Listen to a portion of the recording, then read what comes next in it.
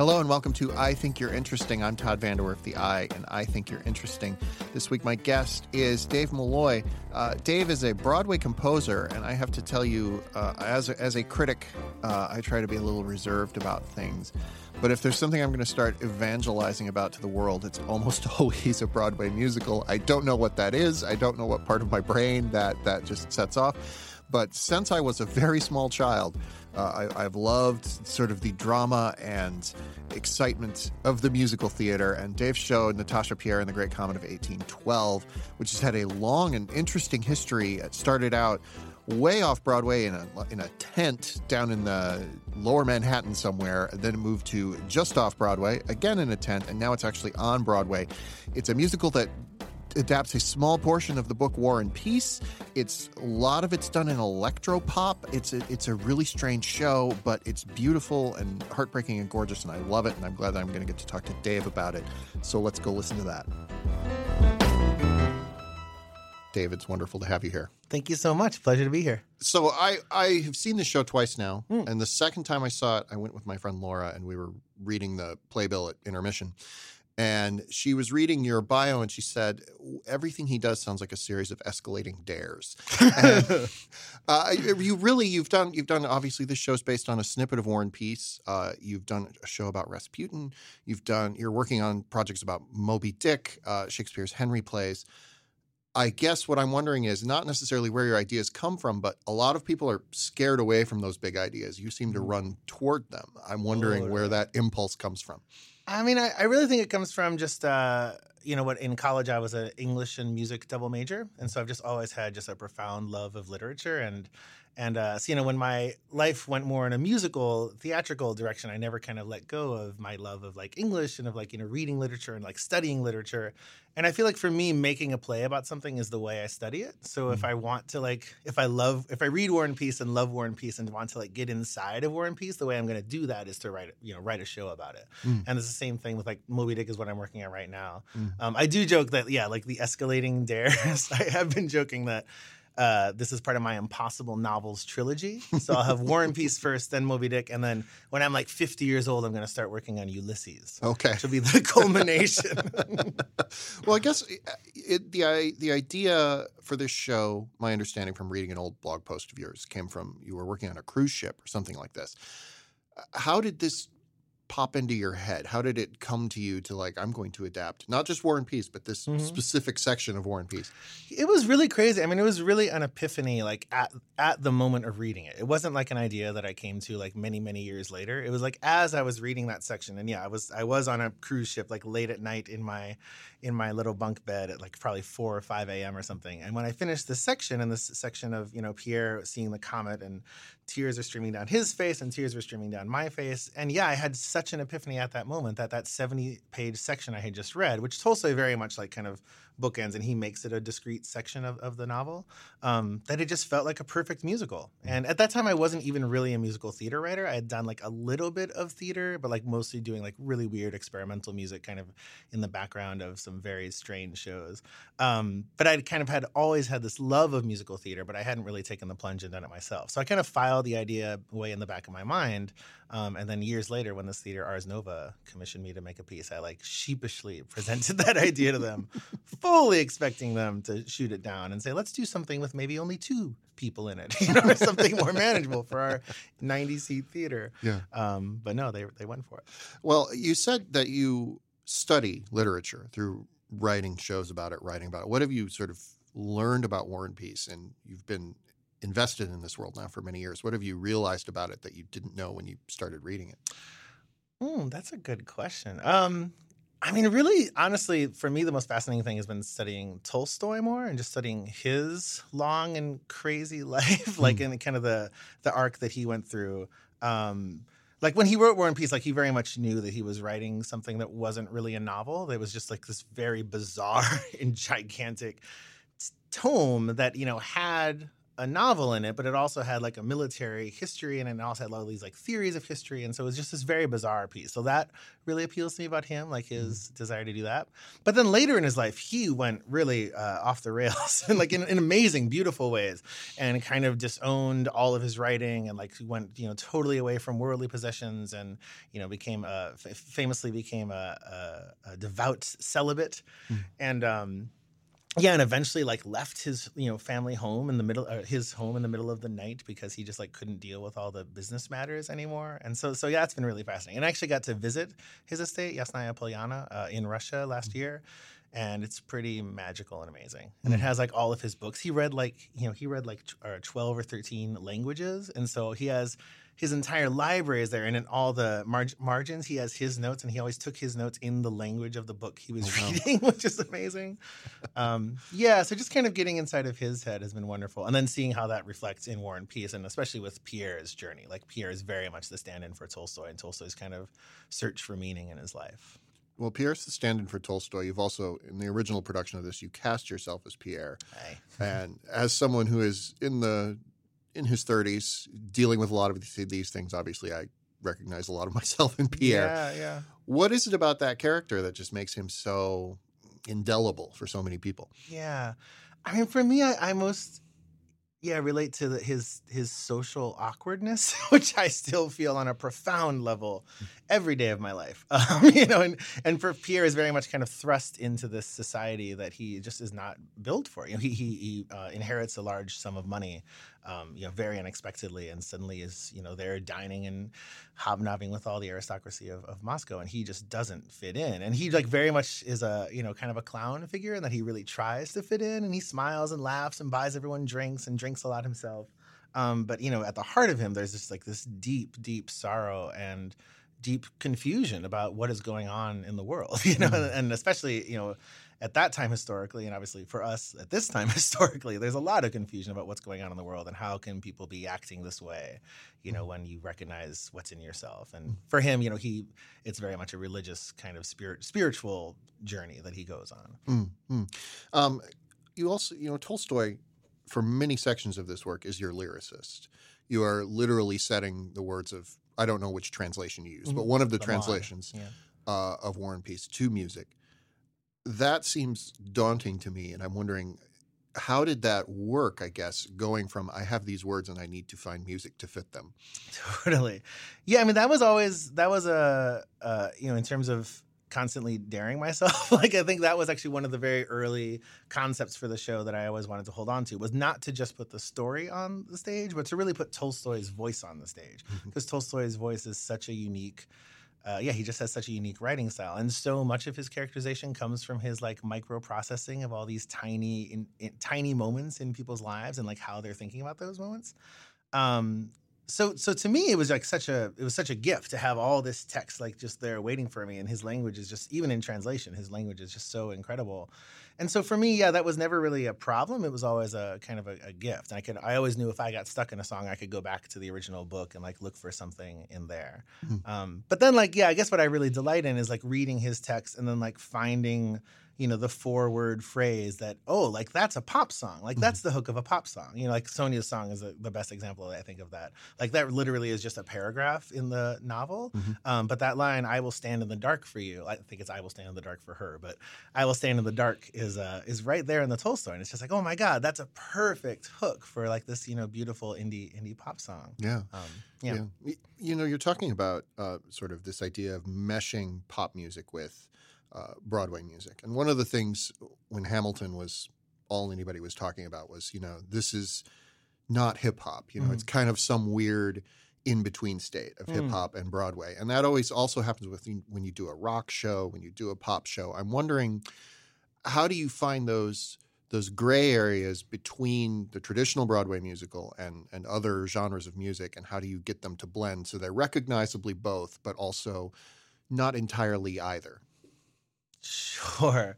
I mean, I do feel like I'm very disinterested in like what I would think of as like the typical Broadway sound. And like specifically, I mean like the typical Broadway sound of the last 20 years or so. So for me, for me, it's not even just about like rock and pop music. It's really about every kind of music. It's like musical theater is just about telling stories through music. And so any kind of music should be available to that. So I draw on, electronic music and jazz and classical music and indie rock and all these things. And I feel like for me, like in terms of like how it's recognizable as musical theater, like a lot of that is in the lyrics and in the storytelling. Musical theater songs obviously have to tell a story, and like they have more of an arc than a typical pop song will have. But at the same time, I feel like, again, like Sonia's song, I wrote very deliberately trying to, kind of put like a little jewel of a pop song inside of this show that, functions in both ways, as you said. Yeah, that it functions in the arc of the overall story, but it's also a nice self-contained little 4-minute moment. Well, I want to talk a little bit more about your history of music in some ways. Like what brought you to this moment? Like what were your influences? Because I did go back and read some of your old blog entries, and you were talking about like finding a way to bring letting your sound be influenced as a Broadway composer by things outside of Broadway. And I'm wondering, like, when you were growing up, who were the bands, who were the artists who made you just sit up and say, oh my God, I want to do that? Sure. Yeah. I feel like I've had a pretty zigzaggy musical upbringing, which I think has really served me in the end. So I grew up in the 80s, so I was listening to 80s pop music. Prince was my absolute favorite, and probably to this day still is my ultimate musical hero. But I was also listening to 60s and 70s rock. Then my sister and I choreographed dances to Beatles songs and that kind of thing. So that was like the foundation. And then I went to high school and became obsessed with jazz, and I became a jazz pianist. And so then I was listening to Keith Jarrett and Thelonious Monk and Bill Evans and Coltrane and Miles Davis, and just as much jazz as I could get my hands on. And especially like electric jazz as well, like what Miles started doing in the 60s and 70s. Like I still love that stuff. And as far as like crossing genres and mixing genres, like Bitches Brew is still like one of my favorite albums of all time. Then I went to classical world when I went to college. Like I started studying classical music and like writing symphonic music and studying piano there. So then it was all, Bartók and Messiaen and Shostakovich and Chopin. And then after that, I graduated and I moved to San Francisco, and I worked at this independent record store called Amoeba Music. That I actually feel like was maybe the most profound musical education I've had, because that store, they have experts in every single field working at that store. So they have like the reggae guy who just knows everything about reggae. They have the drum and bass guy who knows everything about drum and bass. And as an employee there, you could just like check out used CDs, like it was a library. So I would just go to the reggae guy and just go, hey, I want to learn everything about reggae. Give me like the 20 best reggae CDs ever made. And he would do that. And then I would just go home and listen to them. And so that was a profound experience in terms of opening my horizons. And I was listening to a lot of experimental music then and a lot of electronic music then, and kind of catching up on all the pop music I had missed while I was in my jazz and classical phases as well. Mm-hmm. And so, so for me, all of that just continues to swirl around, and I love listening to iTunes like on shuffle, and like jumping from, Messiaen to Peter Tosh is like amazing to me. And so I want to do that in my music too, because I feel like it's all right there, and I don't feel a need to be, stifled into one genre. And especially when you're telling stories, and when you're telling stories as like epic as War and Peace, you have like these 10 main characters who are all very, very different characters. And so like different styles of music seem to lend themselves to their individual characters better. Yeah. You seem like somebody to me who sees connections between like wildly disparate musical genres. And I'm wondering if there are moments in your life when you've been like, I see like this connecting to this in like a lightning bolt, or if it's a little more gradual than that. Yeah, it's so weird. I did a show last year about Rachmaninoff, mm-hmm. and there's this one lick in one of his piano concertos that is just a badass blues lick, and it's amazing. Like he basically goes up and down like a blues scale. And I remember the pianist on that show, or Matthias, and I like listening to that moment and being like, "This is amazing," So yeah, I love listening for those things, and like hearing like how reggae grooves influence EDM and things like that. And yeah, my favorite artists, I think, are the ones who do like cross genres like that. Like Bjork is a huge influence for me as well. Just what she does in terms of combining pop music and like orchestral sounds and electronic music and like world music. It's fascinating to me. I kind of want to look at the other side of that, which is you said you came to the Broadway musicals through sort of an unconventional background, but what were the musicals Broadway movie, whatever, that made you say this is a form I really enjoy? Totally. Yeah, I was really raised on movie musicals, like the classic golden era. So The Music Man was my all-time favorite.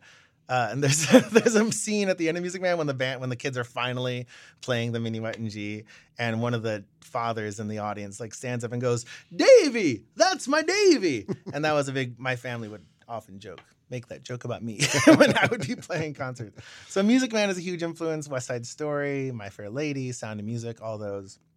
And then when I was maybe 10 years old, I saw the traveling production of Les Mis that came through Cleveland, and that had a pretty profound effect on me too. So Les Mis and Miss Saigon, those two were really big pieces growing up. Yeah, and then I kind of like lost track. I kind of lost track of musicals while I was in these like jazz and classical snob phases. Yeah, so those are kind of the foundation. And then like at some point, Jesus Christ Superstar got in there in a pretty serious way. So that's a huge influence for me as well. And then The Nightmare Before Christmas, as far as films go, like that's a huge one for me as well. Jesus Christ Superstar and Les Mis come up a lot for composers of your generation. I'm wondering what it is about those two in particular that speaks to so many, to you at least. But, oh my God, they're just so good. Yeah, I mean, I think they're good in really different ways. Like Jesus Christ Superstar, like, and for me, it's the original, like, the original album. It just doesn't sound like any other Broadway show. Like, it sounds like an amazing, badass 70s rock album because that's just what it is, Yeah. And like the orchestrations on that album, I think too, are really incredible. Like, there's some like flute duets in that I still absolutely love. And like that show, I think, is mad experimental too. Like the last couple numbers, like the Crucifixion is like still one of the most like terrifying pieces of music I know, and I love it. And then Les Mis, I mean, I think Les Mis for me, it was like, seeing that as a kid, like seeing the live production. I just had never seen anything like that. And I remember Javert's Suicide, like, at the original staging, they did this thing where the bridge goes flying up as he has his arms in the air. And I remember being really struck by that and be like, oh, you can just do that. Like you can make abstract images on the stage.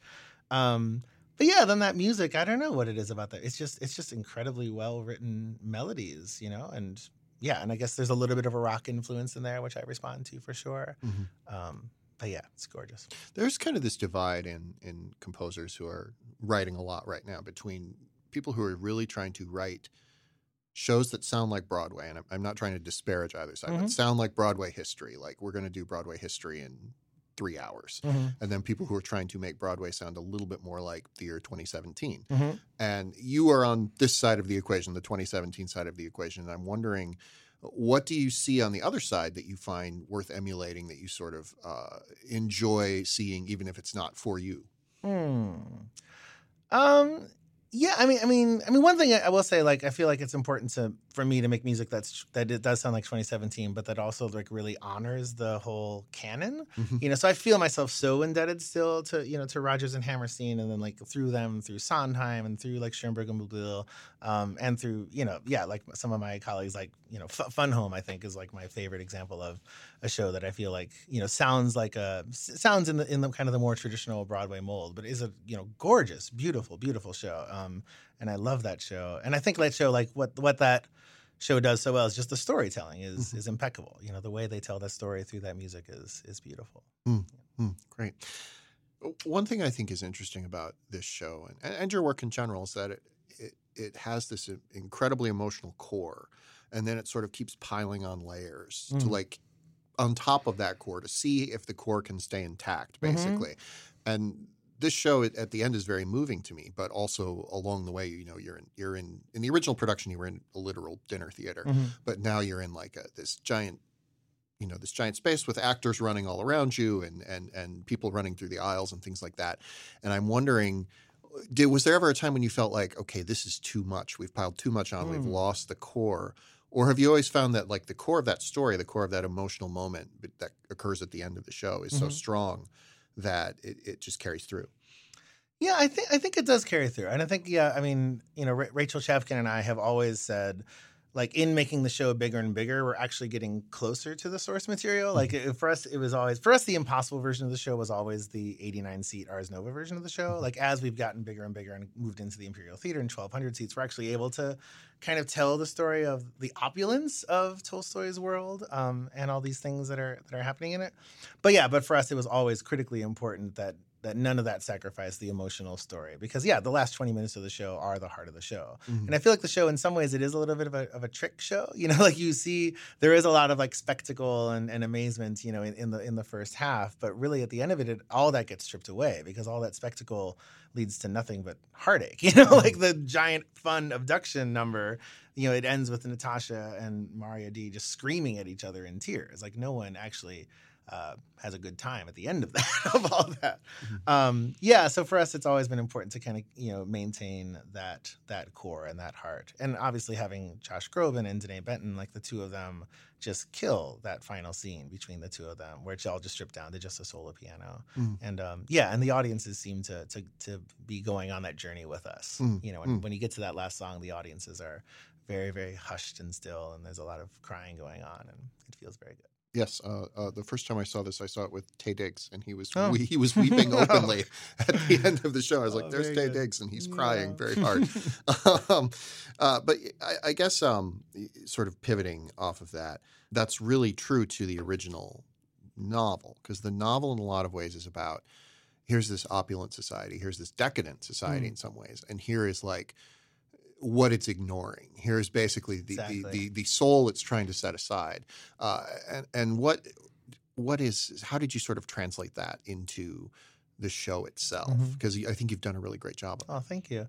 Yeah, I mean, I think that the novel and the show both really do it structurally, too. The novel will have a chapter that is just a war chapter, and it's like these incredible descriptions of like this war happening on the battlefield, or there'll be a chapter that is just a description of the most opulent opera, in Moscow society. But then the very next chapter will just be a conversation, just a small conversation between like Natasha and Sonia. They're up late, thinking about philosophy and looking at the moon. And so there's that sense of scale in the novel, which we've tried to replicate in the Broadway show too. So we have these big, gigantic production numbers that has the entire ensemble running around, but then we have these moments that are just stripped down to, like Sonia's song is just her singing, under a single light bulb. And I think also, the comet at the end is another example of that, just kind of trying to strip things down to their simplest thing.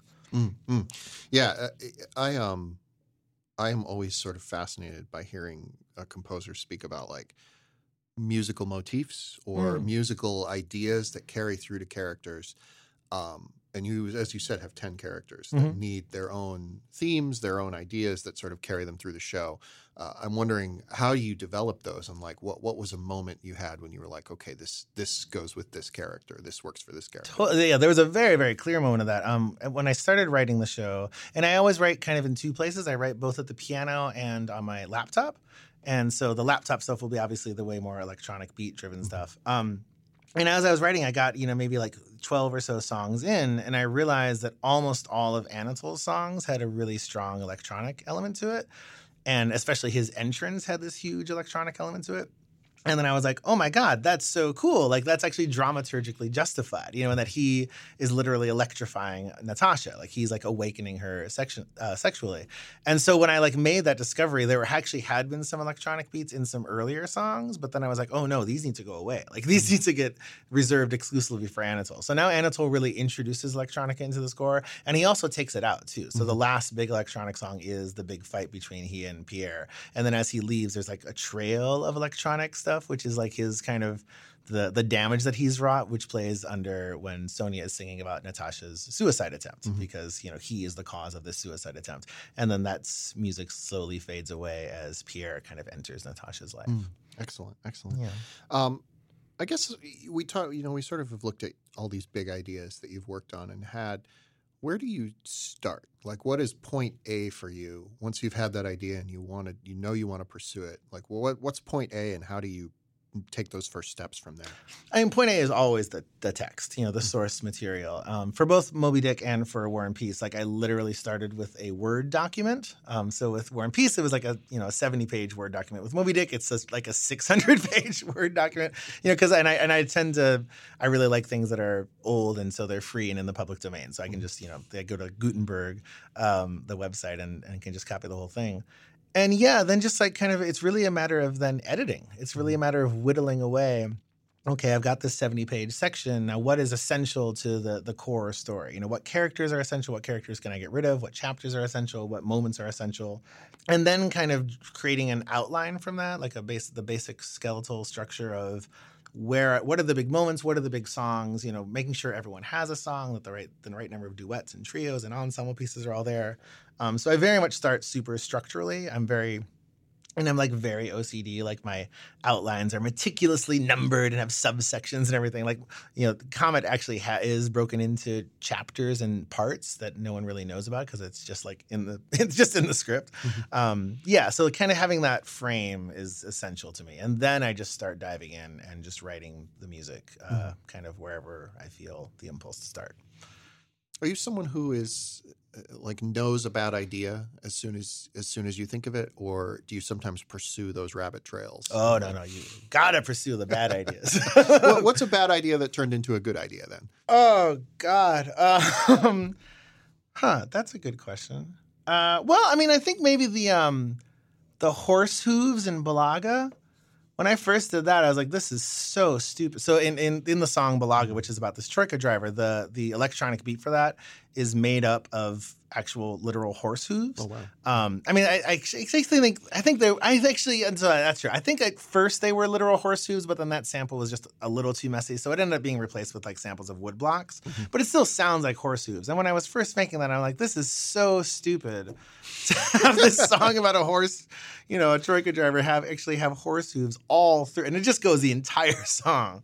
But then, when I brought it, and this is where a place where like I feel like collaboration is so important, and like allowing yourself to like have collaborators that you trust enough that you can be super vulnerable in front of, that you can like show them, here's the most stupid, terrible idea I've ever had. Can you guys try this and tell me how to make it better?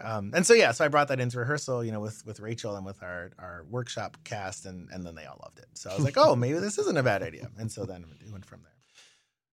Obviously, War and Peace, you took a snippet of it, and you've mentioned that you're trying to do all of Moby Dick. And what does that even look like? Is your apartment just like covered in like photos of ambergris? Is that what it's like? Sure. Yeah. No. There's a lot of note cards. Yeah. At one point I had a note card for every chapter, and it was just like putting them in piles of necessary, not necessary.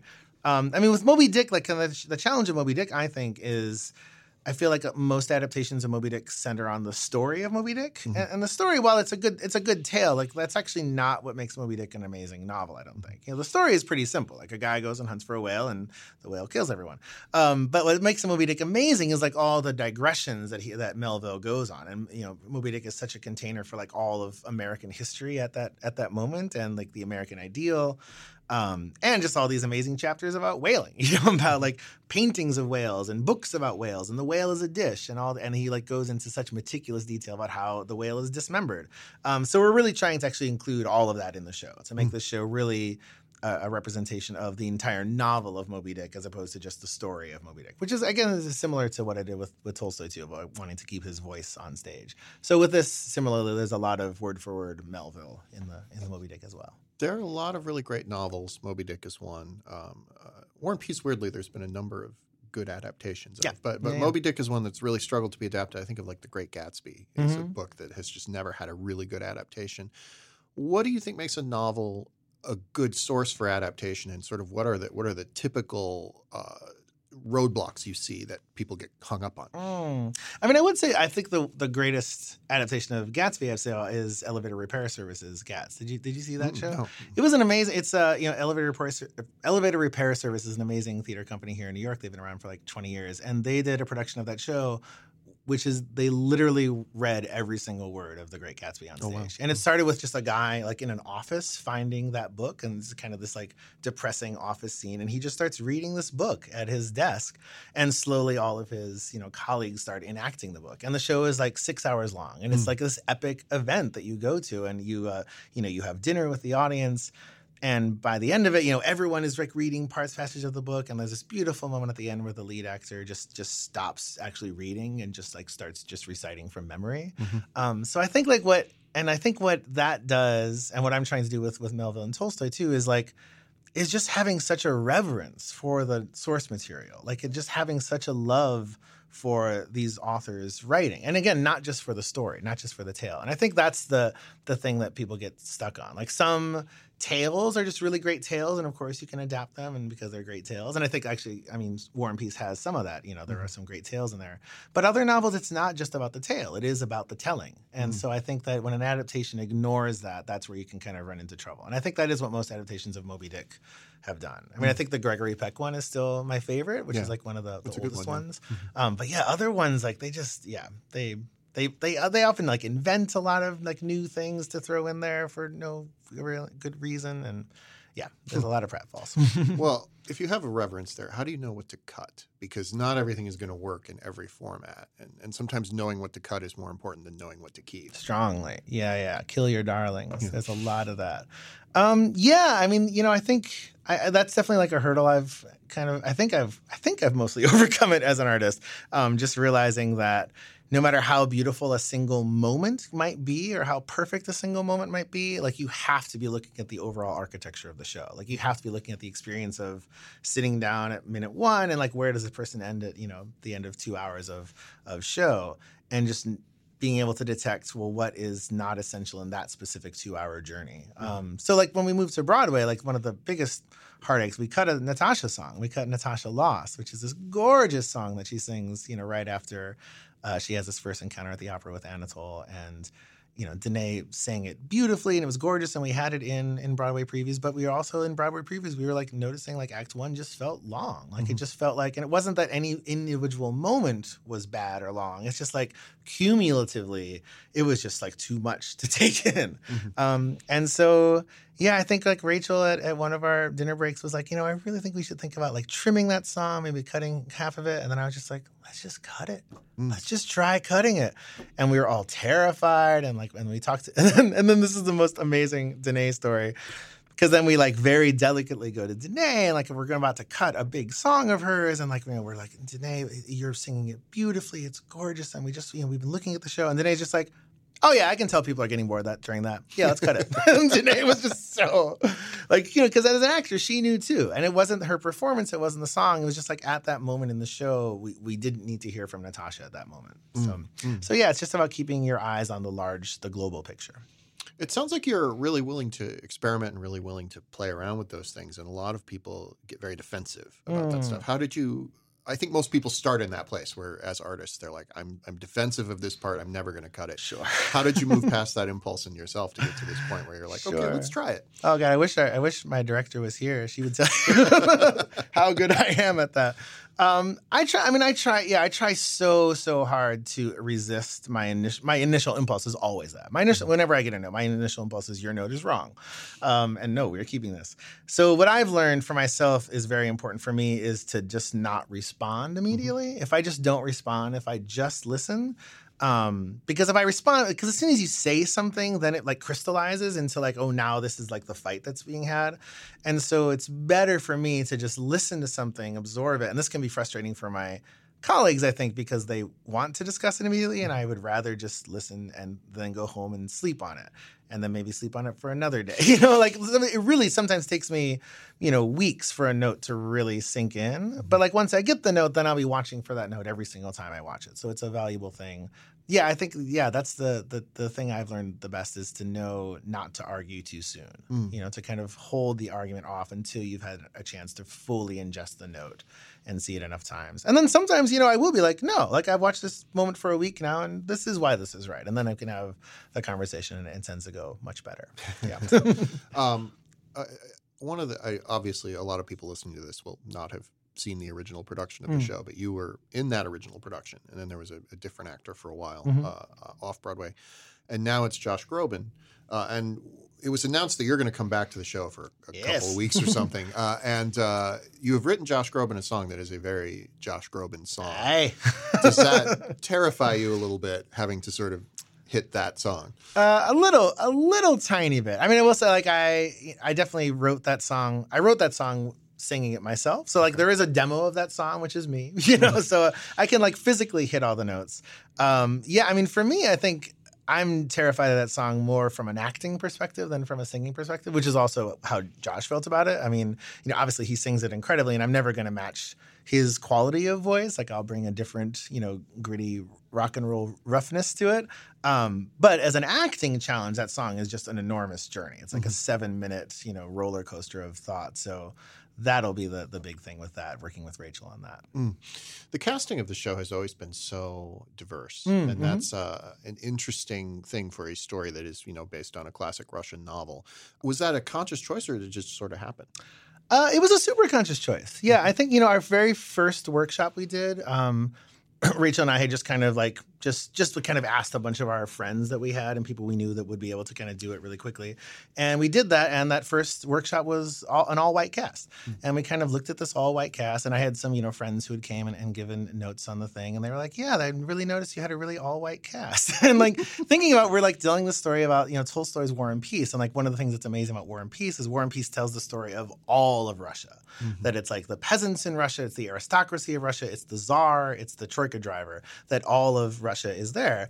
And so when we're telling that story in, 21st century New York, like our story wants to be 21st century New York telling this story. And so that wants to be a diverse New York.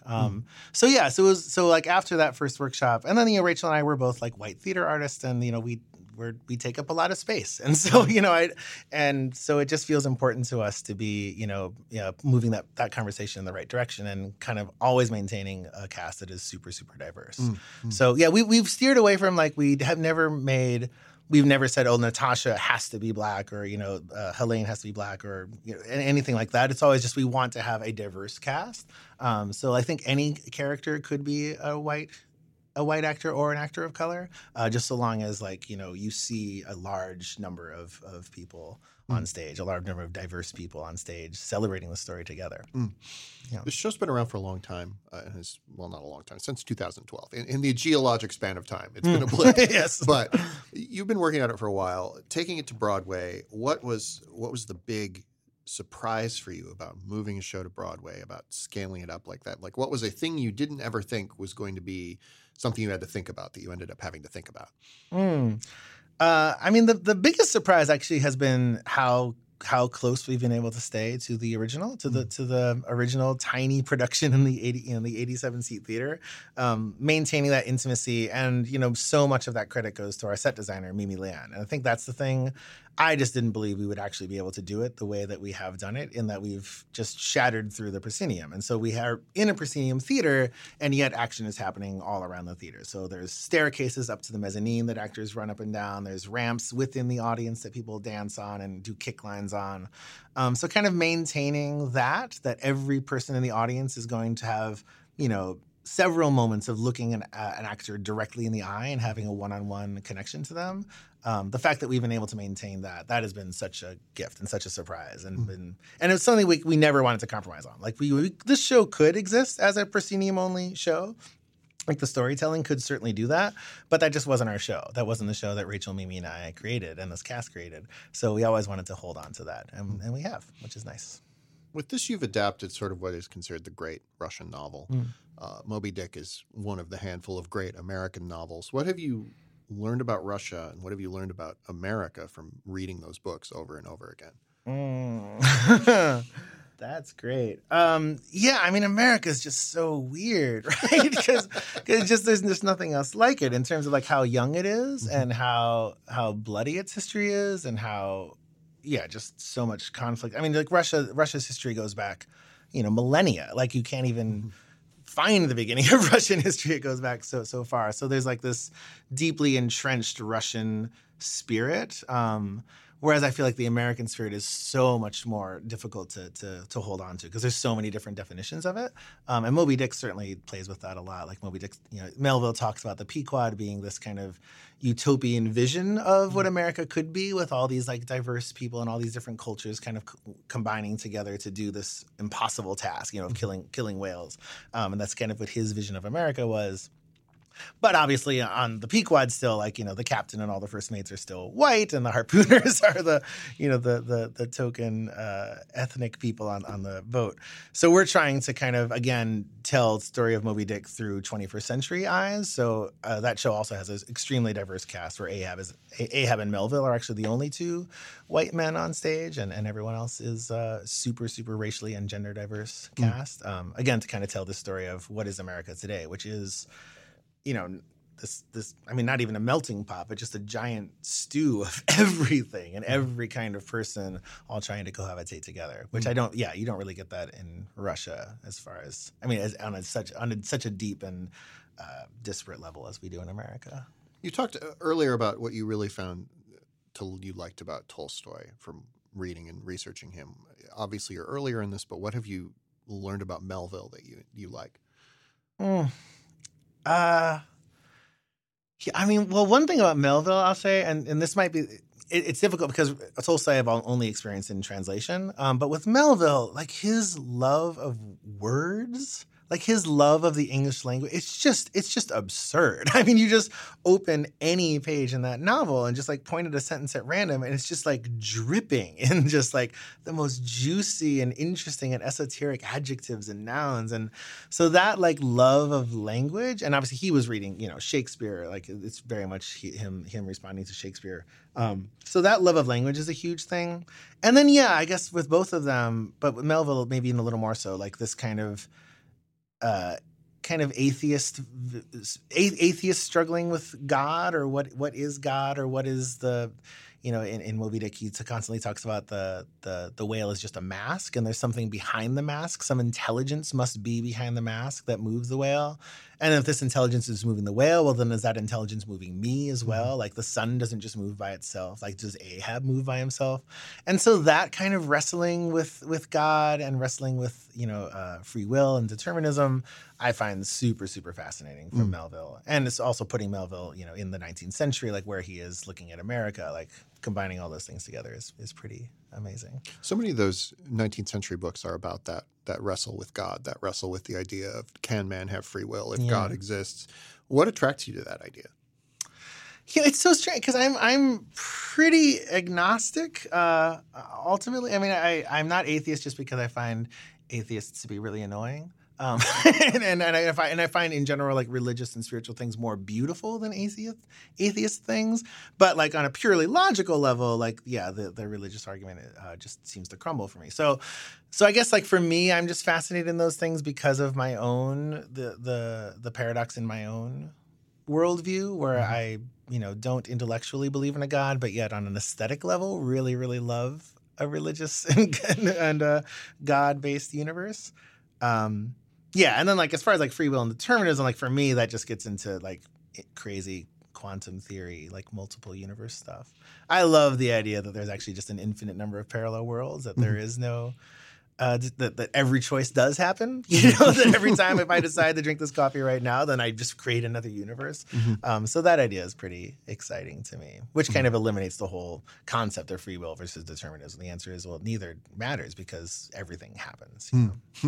What do you find beautiful about the idea of wrestling with God? Because I definitely find religious art strongly motivated by religion compelling, even though I myself often struggle with that idea in my own head. So what draws you to that? What do you find compelling about that? What do you find beautiful about religion in art, I guess? Yeah, I mean, I guess like when you like you strip away all the dogma and the like terrible histories and the terrible things that come with religion, like all religion is just like trying to help people understand how to deal with the world and like how to interact with other people. Like I find like Christian philosophy, like the actual philosophy of Jesus Christ, to be like so profound and crazy, and like just that really really aggressive, like turn the other cheek kind of pacifist outlook. I just find it's such an impressive idea on how to live, that you could live this way, that you could actually stifle the rage that you sometimes feel towards other people and the hatred and the desire to do revenge and violence, that you can actually repress that, and that maybe a more beautiful way of living comes out of that. I find pretty fascinating. Yeah. So yeah, for me, it's the ideas at the heart of it, like the story and like the bells and whistles and the rituals, like all that is absurd, and sometimes I find it beautiful on purely aesthetic grounds, the same way that I find like a Chopin nocturne beautiful for no religious reasons really. But for me, yeah, the core, I guess I treat religion as philosophy more. Yeah. So we talked about where you decide to start and how you begin writing. How do you know when you found your ending? Obviously, when you're adapting, it's a little different. Like we know how Moby Dick ends, but how do you know when you found the perfect way to end one of these? There is no end. It's hilarious. We're mixing the Comet album right now, and I was just listening to like with the end of one of the songs, and I'm like, oh god, that drum beat there is so bad. Like I think I'm gonna change that. And so I think I actually might change one of the drum beats, just for the Cass album because I'm just never done. And that's one of the reasons I love, like, I've chosen theater as my art form. Like, I love that element of it, that it's kind of this constantly evolving, changing thing. And, when you go to the show, if I haven't seen the show for a month and I come back to it, like, the actors have all gone off on new tangents. And, like, the show is just a constantly evolving beast. So it never ends. It just never ends, which I love. And I feel like it's just so funny thinking about that versus, like, when George Lucas goes in and changes the Star Wars films, it's like films don't change. You can't change films. Those are done. So he should have been a theater artist. He might have enjoyed himself way more. Talking about movies, like, do you see a version of this that could work as a film? And what have you taken from film? Like you mentioned, watching movie musicals as a child. Like, what did you learn from that you've brought to your own theater career? First of all, I would love to see Great Comet as a film for sure. I think I think you would obviously lose you'd have to really take a different take on it. I don't think you would want to try to replicate the immersive theatrical experience on film. You'd really want to, I think it could work, in the way that BBC's War and Peace worked, like with that kind of opulence and those kind of amazing sets and costumes. I would love to see that. But I think, for movie musicals, what I've learned, I just think movie musicals are some of the weirdest movies around. They're just so strange. Like, especially like some of the like Tommy was a huge influence on me. And Tommy is the most profoundly strange movie. And then it's just like these music videos. And when you're watching a music video, like your relationship to image is just very, very different, very, very non-literal. Like you can watch really strange, abstract scenes going on, or like, Beyonce's music video albums, I think, are incredible in that they're just these just outrageous like costumes and situations and dancers just doing these things, but you just accept it. Like you are not trying to tell a linear narrative, out of those images. You're just like letting your eyes have the same kind of visceral response to it that your ears are having to the music, which is a very non-narrative, thing. It's just like image, emotion, spectacle, senses. So I love that, like that kind of, and I feel like that would lend itself really well to Great Comet too, to have some of the more kind of abstract image storytelling in it. We talked about your musical and literary tastes. I'm wondering, do you watch a lot of films? Do you watch television? Or are there other media that you're interested in, just purely like, I watch this to turn my brain off, Sure. Yeah, I binge watch a lot of fantasy and sci-fi TV shows. That's kind of been my bag for the last few years. Actually, my wife and I are watching The Americans right now, which is incredible. It's so good. And we've been watching, I just kind of finished Orphan Black, and Stranger Things was a big one. I've also been working through Buffy the Vampire Slayer finally. Yeah. Those are kind of my guilty pleasures. I go to those. And they're not even guilty pleasures because like they're amazing. I usually feel like, and obviously like things like Game of Thrones or Breaking Bad, like that kind of epic storytelling, I'm super, super drawn to. And it's something that, I'm really drawn to it. You can't really do that in a theater piece. A theater piece is by its nature, 1 or 2 hours long. But I love the kind of storytelling you can do in long form TV that can last, 7 years. You can watch a character evolve over hundreds of hours. So I'm pretty fascinated by that. This idea of epic, I guess almost finding the intimate in the epic seems to animate a lot of your work and a lot of your interests. What do you see as those two poles?